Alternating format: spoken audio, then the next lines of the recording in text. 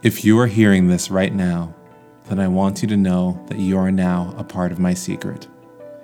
This podcast is a secret project called 28 for 28, where I am writing letters to 28 people as I prepare for my 28th birthday.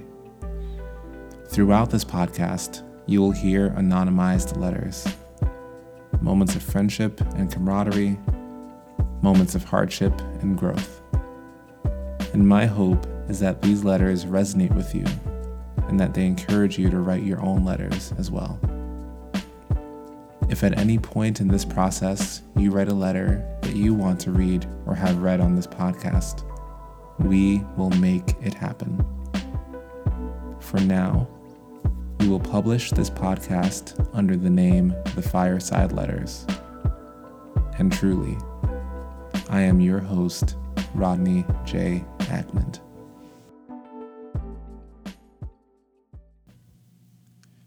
Dear Linda, for the last 3 days I have mentioned that I'm working on a secret project, and you so lovingly and curiously go, "What is it about?"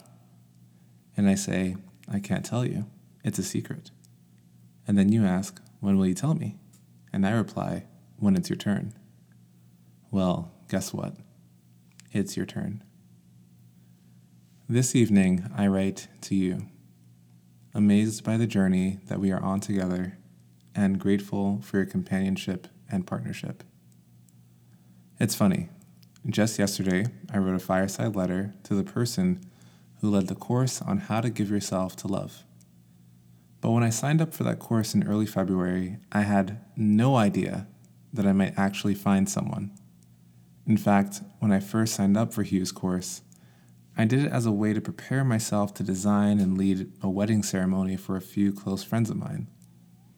But sometimes things happen when you least expect it. And in a lot of ways, I don't feel like I found you, but rather you found me. And I am so grateful that you did. I still remember the morning that I felt found. You and I had just had breakfast, simply as two friends. And as we were talking, at some point, I remember finding myself a bit flustered with what conversation topic to bring up next.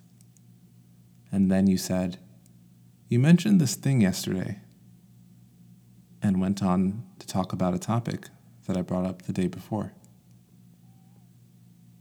I was totally caught off guard because, truthfully, I'd gotten to a point in which I didn't expect that anyone was truly listening.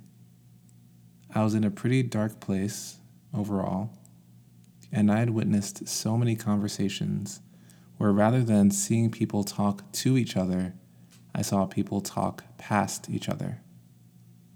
So by that point, I simply presumed that this was the way it would always be, and that my words were simply empty filler in people's lives.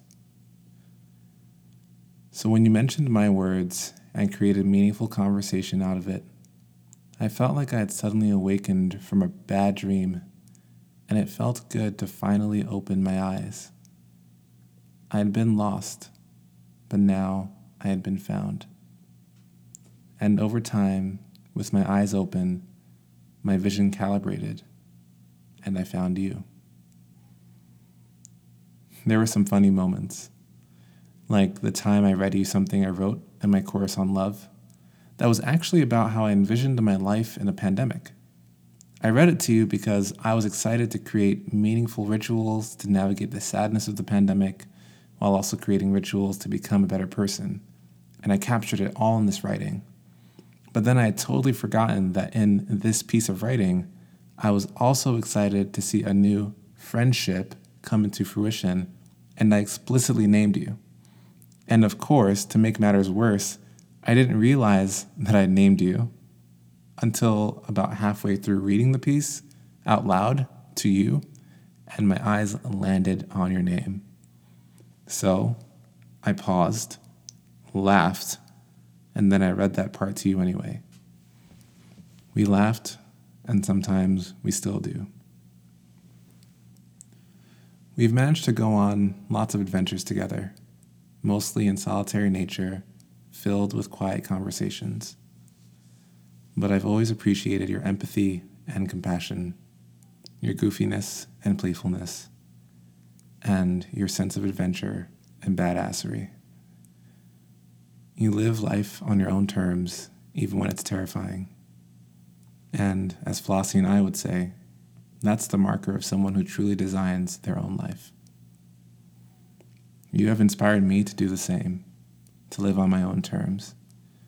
And as a result of being with you and inspired by you, I've done a few things.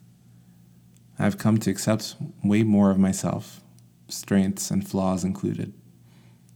I have began enlisting the support from more people that I need so that my flaws can turn into opportunities for growth. And I have started a new creative and academic journey as I take on a master's degree. So thank you. Thank you for finding me. Thank you for being a light and fire and helping to illuminate the path that stood before me.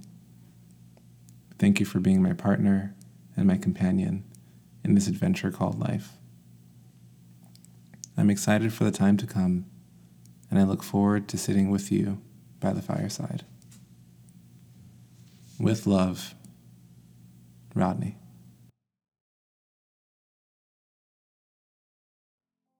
This has been letter number 4 of 28 letters.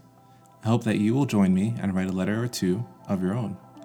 If you would like to share a letter or have me read one, get in touch with me by emailing me at firesideletters@gmail.com. That's FIRESIDELETTERS@gmail.com. As always, stay safe, and I'll talk to you soon.